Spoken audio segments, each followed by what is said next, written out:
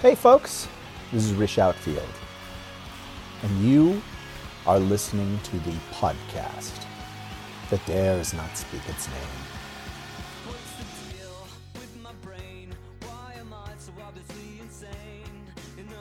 This is a podcast that I used to do years ago, before the Rish Outcast existed. Mostly me reading stories that are in the public domain.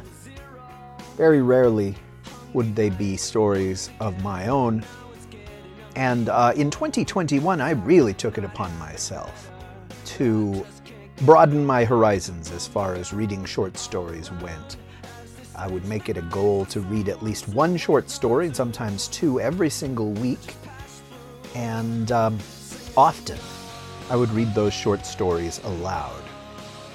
And on some of those occasions, I would just start a recorder going, because if I was reading it aloud anyway, what if I really, really liked it? I could use that recording in an episode. The story that I'm going to share with you today is called The Apparition. And the writer is Guy de Maupassant. I think that's how you say it. I have to admit that the first time that I sat down and recorded the story, I called him Guy de Maupassant. And then I tried it various ways. Guy de Maupassant, Guy de Maupassant, stuff like that. Not realizing that G-U-Y is pronounced Guy in Francais, which I do not speak. It looks like it was published in 1883. It is a very short story, and I hope that you enjoy my performance of it. Oh, let me tell you a little bit about the author. Henri René Albert Guy de Maupassant was a 19th century French author, remembered as a master of the short story form, who depicted human lives and destinies and social forces in disillusioned and often pessimistic terms. He wrote 300 short stories, 6 novels, 3 travel books, and 1 volume of verse.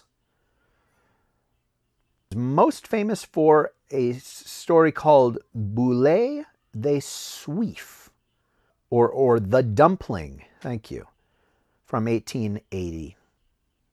Enjoy! An Apparition by Guy de Maupassant. We'd been talking about sequestration in connection with a recent lawsuit. It was towards the end of an evening spent among friends at an old house in the Rue de Grenelle, and every one of us had told a story supposed to be true.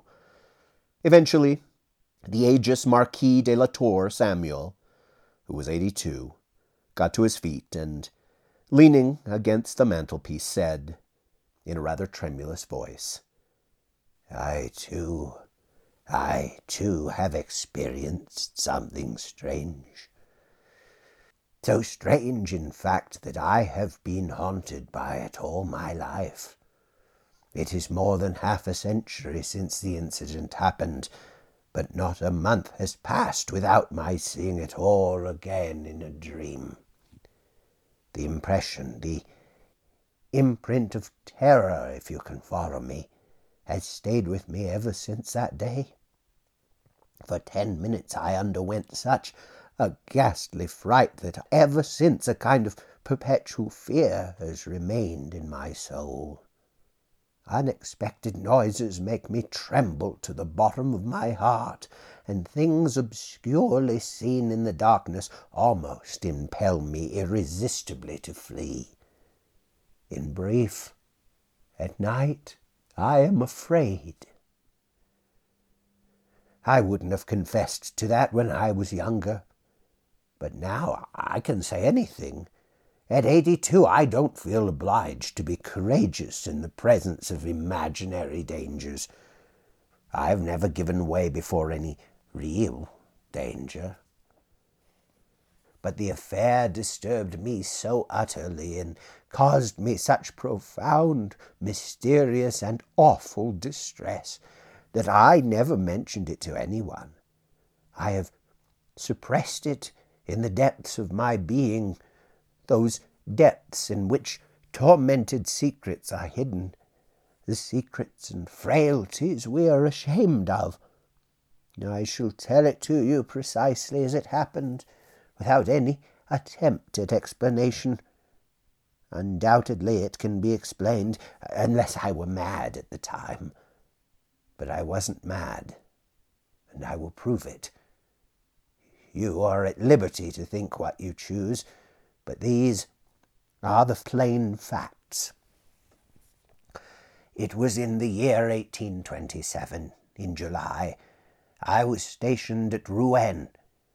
One day, as I was strolling along the quay, I came across a man whom I thought I knew. Without being able to remember exactly who he was, impulsively I made as if to stop. The stranger noticed this, glanced at me, and embraced me. He was a friend of my youth, whom I had liked immensely. It was 5 years since I had set eyes on him, and he seemed to be 50 years older. His hair was completely white, and he moved with a stoop as if utterly worn out.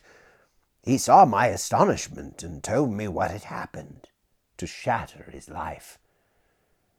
He had fallen desperately in love with a young girl and had married her, but after a single year of supreme love and happiness, she had died suddenly, of heart trouble, perhaps of love. On the day she was buried, he abandoned his chateau and went to live in his house in Rouen. There he existed, desperate and lonely, eaten up by grief, and so unhappy that he contemplated suicide. "Now that I have met you again," he said, "I shall ask you to do me an important favor, to go to my former home and obtain for me from the bureau in my bedroom, our bedroom, certain documents which I urgently require. I can't send a servant or even a lawyer, as utter discretion and complete secrecy are needed. For my own part, nothing on earth would persuade me to go into that house again. I will give you the key of the room, which I myself locked on departing, and the key of the bureau, and also a note to my gardener instructing him to open up the chateau for you. But come and have breakfast with me tomorrow morning, and we will arrange everything." I agreed to do him this small favor. It wouldn't be much of a trip, for his property was only a few miles out of Rouen, and could easily be reached in an hour by horse. So at 10 o'clock next day I went round to his house, and we had breakfast together. Yet he hardly spoke a word. He asked me to forgive him, but the idea of the visit I was going to make to the bedroom in the chateau, the scene of his past happiness, overwhelmed him. Certainly he was strangely disturbed and preoccupied, as if some unknown conflict were going on in his soul. Eventually he told me in detail what I must do. It was quite simple. I was to obtain 2 bundles of letters and a roll of documents from the first drawer on the right-hand side of the bureau, to which I had the key. He added, "I do not need to request you not to look at them." I was offended by that, and told him so in no uncertain manner. "Do forgive me. I am suffering so much," he said brokenly, and began to weep. At about 1 o'clock I left him and set off on my mission. The weather was splendid, and I rode across the fields listening to the larks singing and to the rhythmical tapping of my sword against my boot. Presently I came to the forest and walked my horse. Branches of trees brushed my face as I rode, and every now and then I caught a leaf in my teeth and chewed it eagerly, for the sheer joy of being alive that sometimes fills one with intense happiness. As I drew near the chateau, I took the letter for the gardener out of my pocket to have a look at it, and was surprised to find it was sealed. I was so astonished and vexed by this that I was on the point of returning without having carried out my promise, but decided this would show too much sensitiveness. Quite possibly my friend had sealed the envelope unthinkingly. He had been so upset. The chateau had the appearance of having been neglected for a score of years. The gate was open wide, and so derelict it was a wonder it was still hanging. The paths were smothered in weeds, and the flower beds and the lawn were all one. My loud knocking aroused the old man, who emerged from a side door. He seemed bewildered with astonishment at my visit. He read the letter I gave him, examined it again and again, surveyed me suspiciously, put the letter in a pocket, and eventually demanded, "Well, then, what do you want?" "As you have only just read your master's instructions, you should know what I want. I wish to enter the chateau." He was flabbergasted. "You mean you propose to go into her room?" I was beginning to lose patience. "Look here, are you going to stand there cross-questioning me?" "No, monsieur," he said in confusion. It's only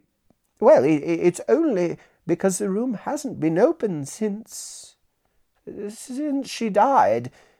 If you don't mind waiting for a few minutes, I'll go myself to see if—" I interrupted him angrily. "Look, what are you talking about? You can't get into the room, as I have the key." "All right, monsieur, I will show you the way," was all that he could say at that. "Just show me the staircase and then leave me. I will find the way without you." "But, monsieur—" I was really angry by now. "Shut up, or I'll give you something to think about." I brushed past him and entered the chateau. I made my way first through the kitchen, then a couple of rooms occupied by the caretaker and his wife, next through a spacious hall by which I came to the staircase. I went up the stairs and soon recognized the door described by my friend. I opened it without difficulty and went in. The room was so dark that to begin with I couldn't make out a thing. I came to a halt, my nostrils assailed by the unpleasant, mouldering smell of untenanted rooms, of dead rooms. Presently, as my eyes grew used to the darkness, I could see quite clearly a large, untidy bedroom, the bed covered only by mattress and pillows, on one of which was the obvious impression of an arm or a head, as if somebody had been resting there recently. The chairs were all out of place. I noticed that a door, probably leading to an anteroom, had been left half open. I went straight to the window, which I opened to let in the daylight, but the clasps of the shutters had become so rusty I couldn't make them budge. I even attempted to break them with my sword, but I couldn't. As I was becoming vexed by my unavailing efforts, and anyhow could see quite well in the gloom, I gave up the idea of obtaining more light and went across to the bureau. I sat down in a chair, undid the lid of the bureau, and opened the drawer in question. It was crammed full. I required only 3 bundles of papers, which I knew how to identify, and started to look for them. I was peering closely in an attempt to make out the writing on them, when I seemed to feel, something rustling behind me. I took no notice, thinking the draught from the window was causing the movement, but the next moment a similar movement, barely perceptible, made me shiver unaccountably and disturbingly. I felt so stupid at this that pride prevented my turning round. By now I had located the second bundle of documents and was on the point of picking up the third, when a long, poignant sigh, coming from near my shoulder, made me leap like a madman from my chair and land several feet away. As I leapt, I turned round, my hand on the hilt of my sword, and in truth, if I hadn't felt it at my side, I would have fled like a coward.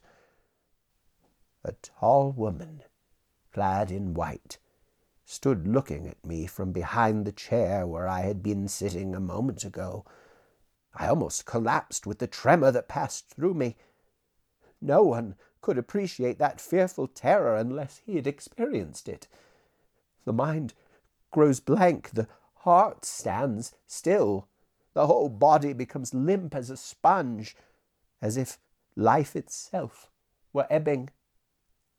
I don't believe in ghosts, yet I surrendered utterly to a dreadful fear of the dead, and I endured more in those few moments than in the rest of my life, simply from that overwhelming terror of the supernatural. If she hadn't spoken, I think I would have died. But she spoke in a gentle, sad voice that set my nerves tingling. I daren't say I had regained control of myself and come to my senses. No, I was so scared I hardly knew what I was doing.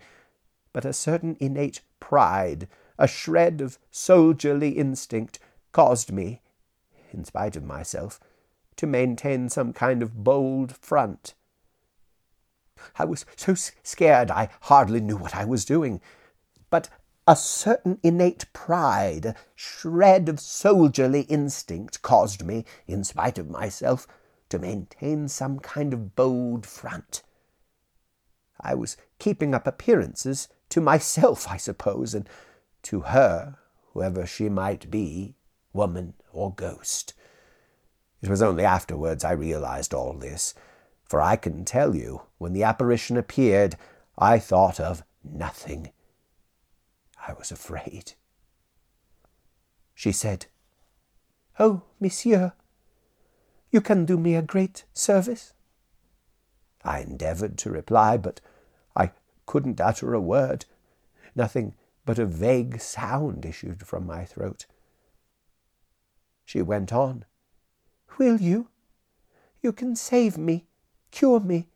I am suffering fearfully. I am suffering, oh, how I suffer."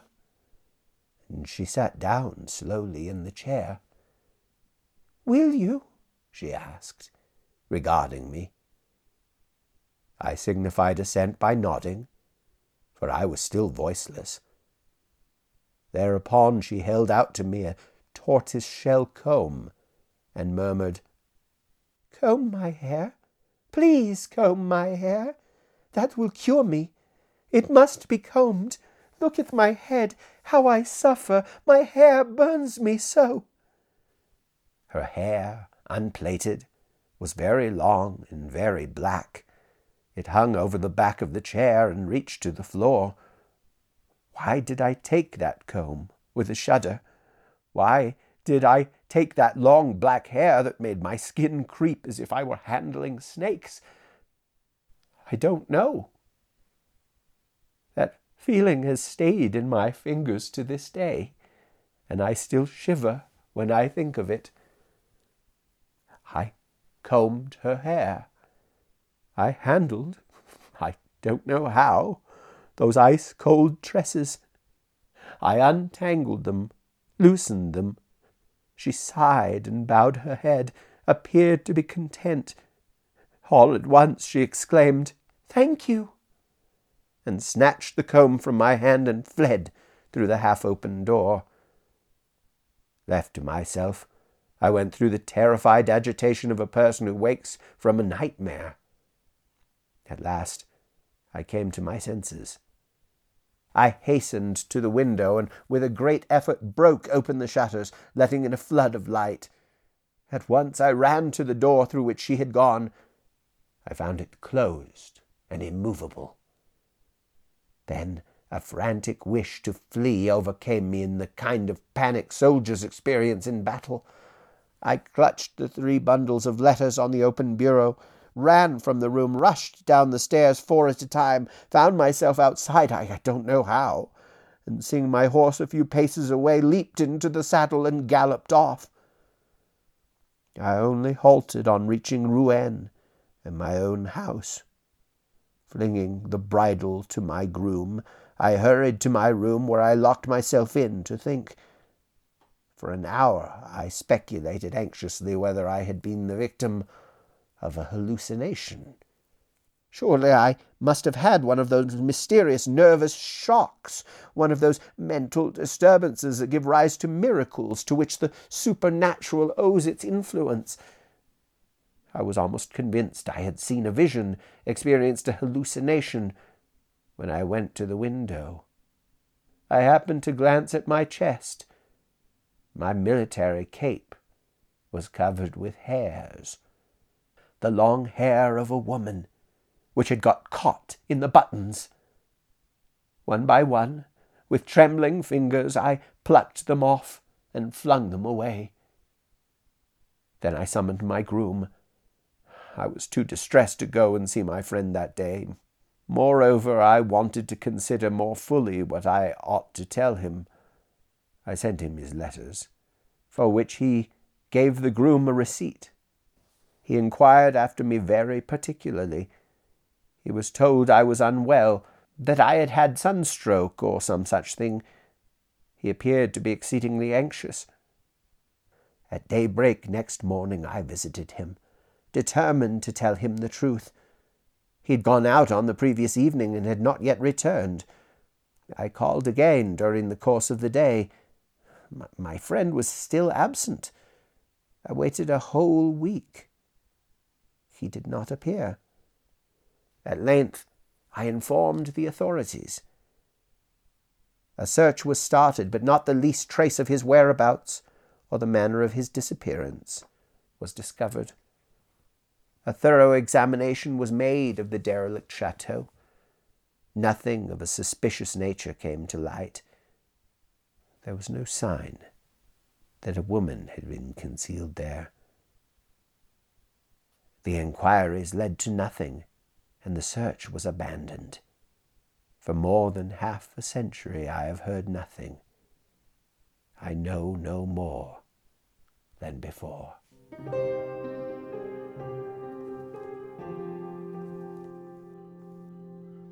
Okay, so there you are, the apparition. And I wrestled with whether to present this story or not. As I said, I recorded a bunch in 2021, let's say 10. And a couple of them I accidentally deleted, and I'll probably never know what they were. But this was one that was not deleted. And I liked that it was narrated by an old man. And pretty much the entire story is him talking. And you know me, I love to do the voice of old people, of old men and old women. I really enjoy seeing if I can get the timbre of my voice to change, the quality of my voice. Sometimes it's hard to maintain that. And for more than a half an hour of the recording, I tried to do it in that same voice. And when he was doing the voices of other characters, I tried to keep in his mouth. That sounds weird. I tried to do the voices of the other characters as though it was an 80-something-year-old man speaking the lines that a young person did or woman did. And your mileage may vary. I guess I've started saying that quite a bit. It wasn't something that I heard growing up. But I like it. Once I heard it, I embraced that phrase to mean, you may not appreciate it, you may like it. It's a matter of personal preference. That's what your mileage may vary means to me. I love ghost stories, and so I was happy to read this one and a few others. And yet, I wasn't particularly impressed with this story. And as I said, I accidentally deleted a bunch of files off of my recorder.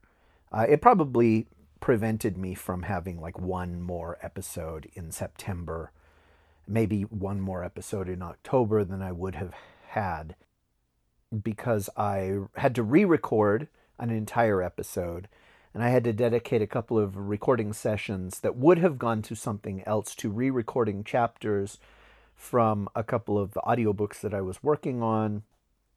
But this one was one that survived, and so I was like, all right, it survived for a reason. Let's edit it. And when I got to the ending in the recording, so I just barely edited the story today, and then I sat down to record this episode as soon as I had saved the recording. But when I got to the end, I said, wait, that was it? That was the ending of the story? Oh, crap. And so I went back and re-recorded the last paragraph so that it felt a little bit more like the ending of a story. But I wasn't pleased with that ending. It just, those kind of things where it's just like, we'll leave it to you whether it was a ghost or not. We'll leave it to you to decide whether something supernatural happened. I never got any answers, the end.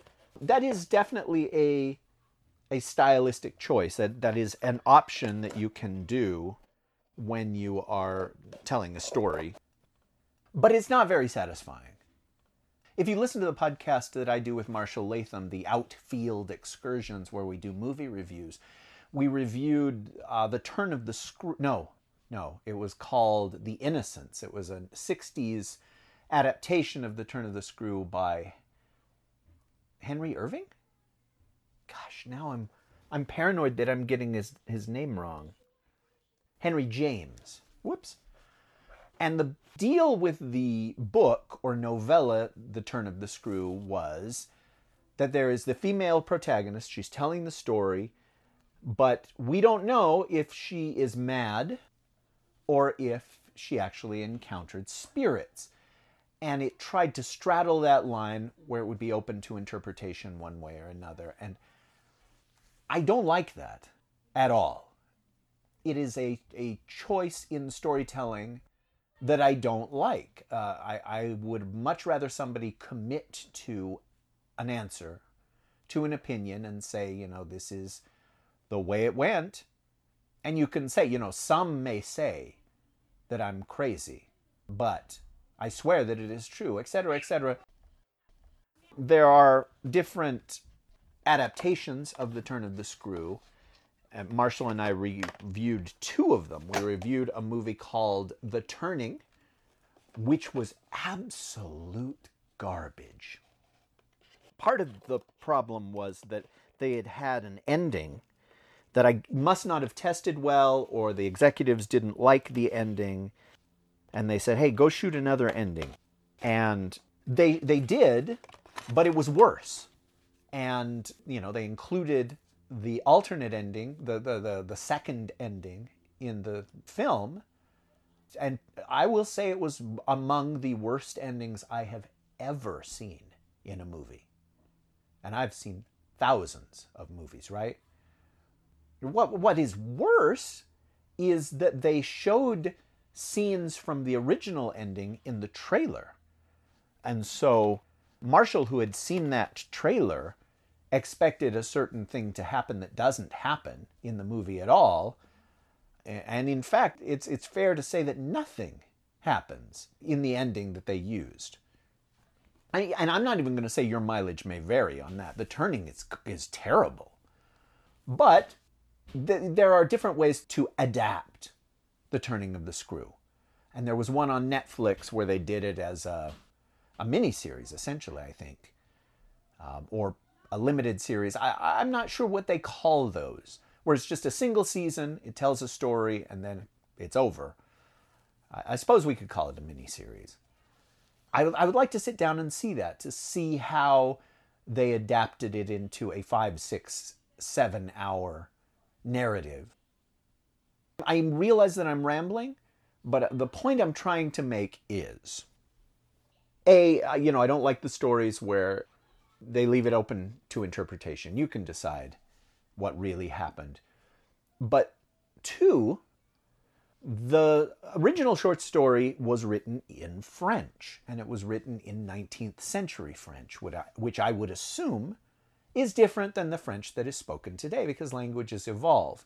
I don't speak French, and what I read was a translation. And while I was editing it today, I decided, well, let me bring up the text so that I can see, because there were a couple of times where I didn't know if it was a stylistic flourish on my part, because I repeated myself a couple of times, or if that was in the text. And so I called up what is it called? Project, it starts with a G. Gutenberg, Project Gutenberg, right? Where they have attempted to type up and upload onto the internet the text of stories that are in the public domain so that anybody can read them for free very easily. And I like that. And Project Gutenberg also has an audio option, which I've seen before, to varying results, just depending, because, these are people that are doing it for free. And a lot of times, if you are particularly talented, you don't want to do it for free. But what I discovered was that the translation of the French story was completely different than what I had recorded. You could follow along. The story was the same. The narrative was the same, but the words were different. For example, let me read the last bit of the story as it appears on Project Gutenberg. It says that he looked at his military cape, and it was covered with long black hairs. I then called my orderly. I was too disturbed, too upset to go and see my friend that day, and I also wished to reflect more fully upon what I ought to tell him. I sent him his letters, for which he gave the soldier a receipt. He asked after me most particularly, and, on being told I was ill, had had a sunstroke, appeared exceedingly anxious. Next morning I went to him, determined to tell him the truth. He had gone out the evening before and had not yet returned. I called again during the day. My friend was still absent. After waiting a week longer without news of him, I notified the authorities, and a judicial search was instituted. Not the slightest trace of his whereabouts or manner of disappearance was discovered.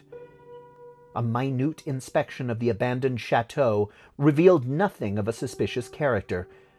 There was no indication that a woman had been concealed there.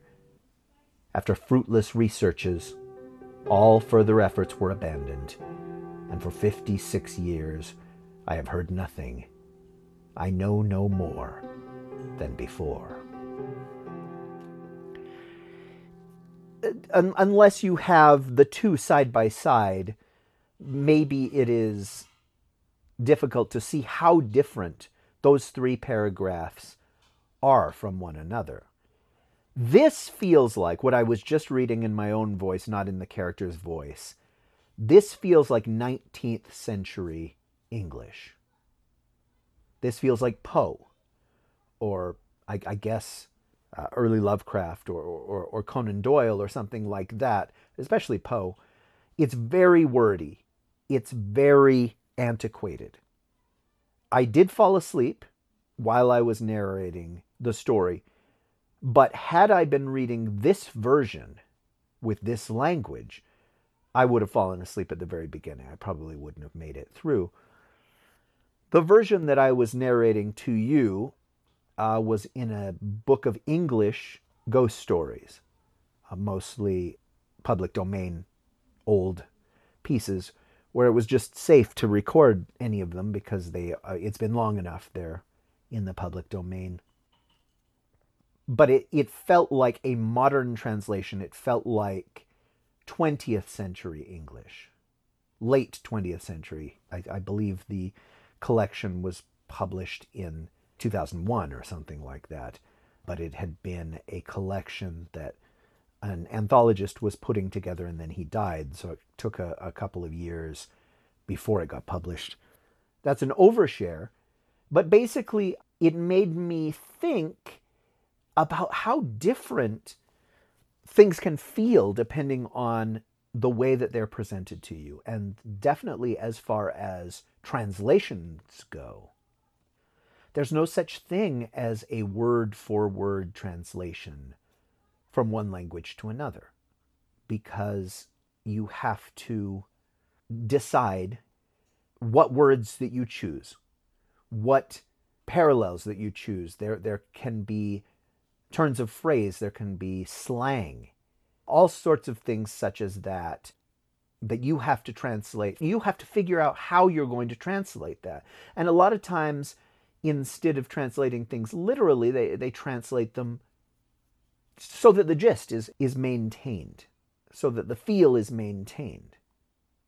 I'm trying to write a Christmas bed and breakfast story, which is basically that the employees of the Noble Oaks Bed and Breakfast sit around a fire, in the lobby of the hotel, and they tell of experiences that they have had at the bed and breakfast, sort of a ghost story sharing evening.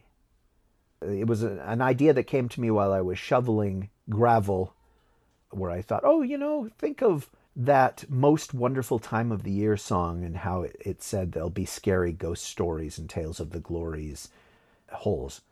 And I thought about that, and I thought, wouldn't that be fun to have like 5 or 6 very, very little stories of things that people had experienced there. And I sat down and I started to write it, and it was during that stretch when I no longer wanted to write every single day, and I was going to give it up, and Big Anklevich told me not to. He told me to just go ahead, and even if you only write 100 words each day, just keep the momentum going, because if I stopped, maybe I would stop for good.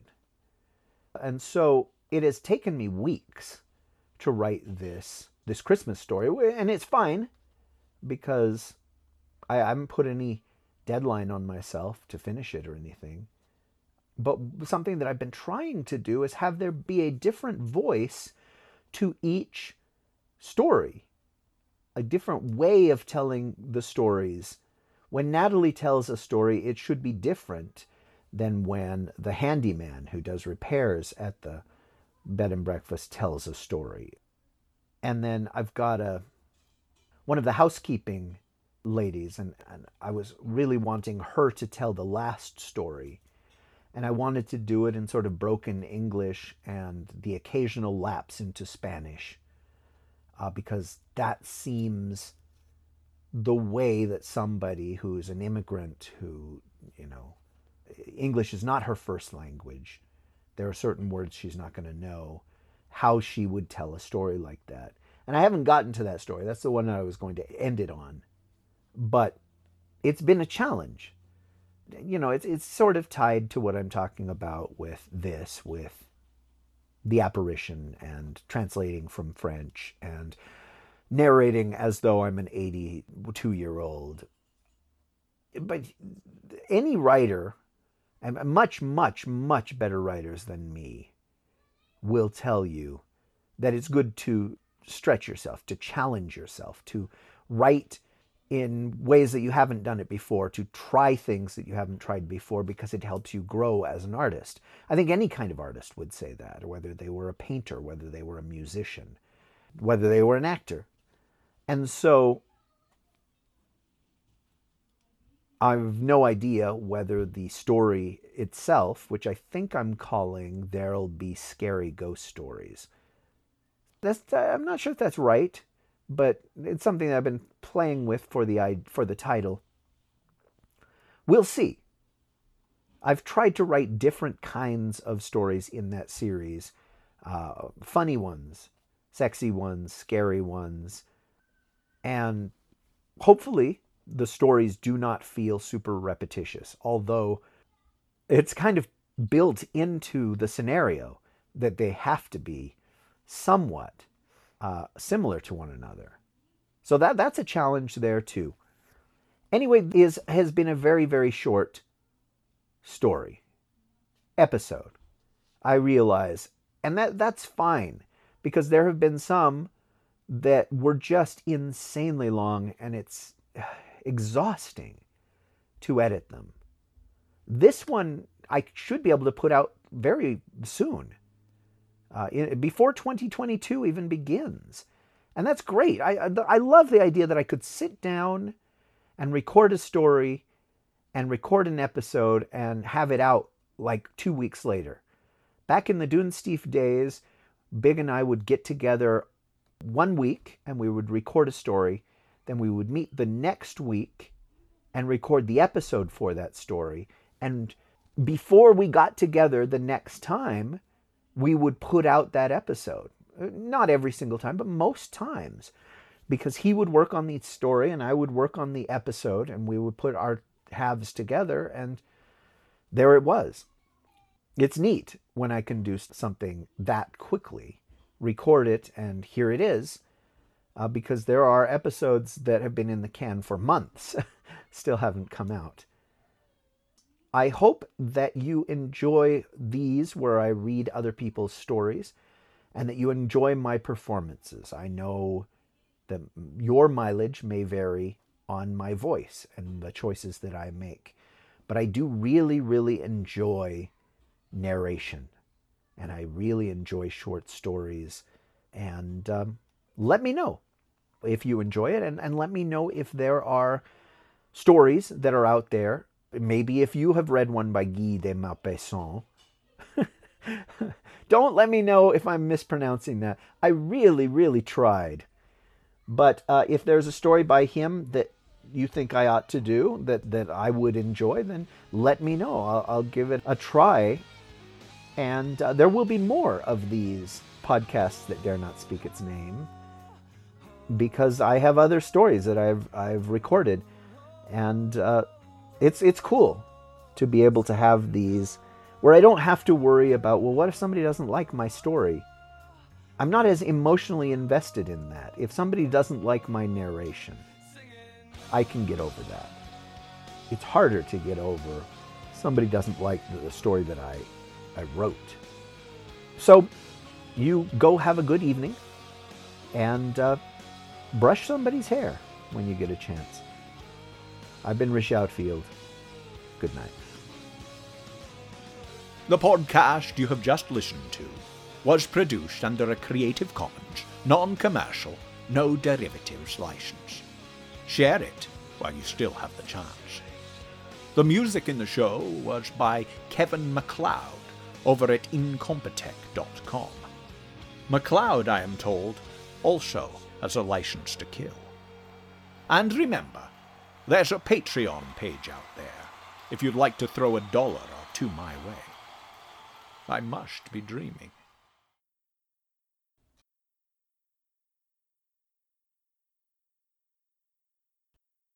By Guy de Maupassant.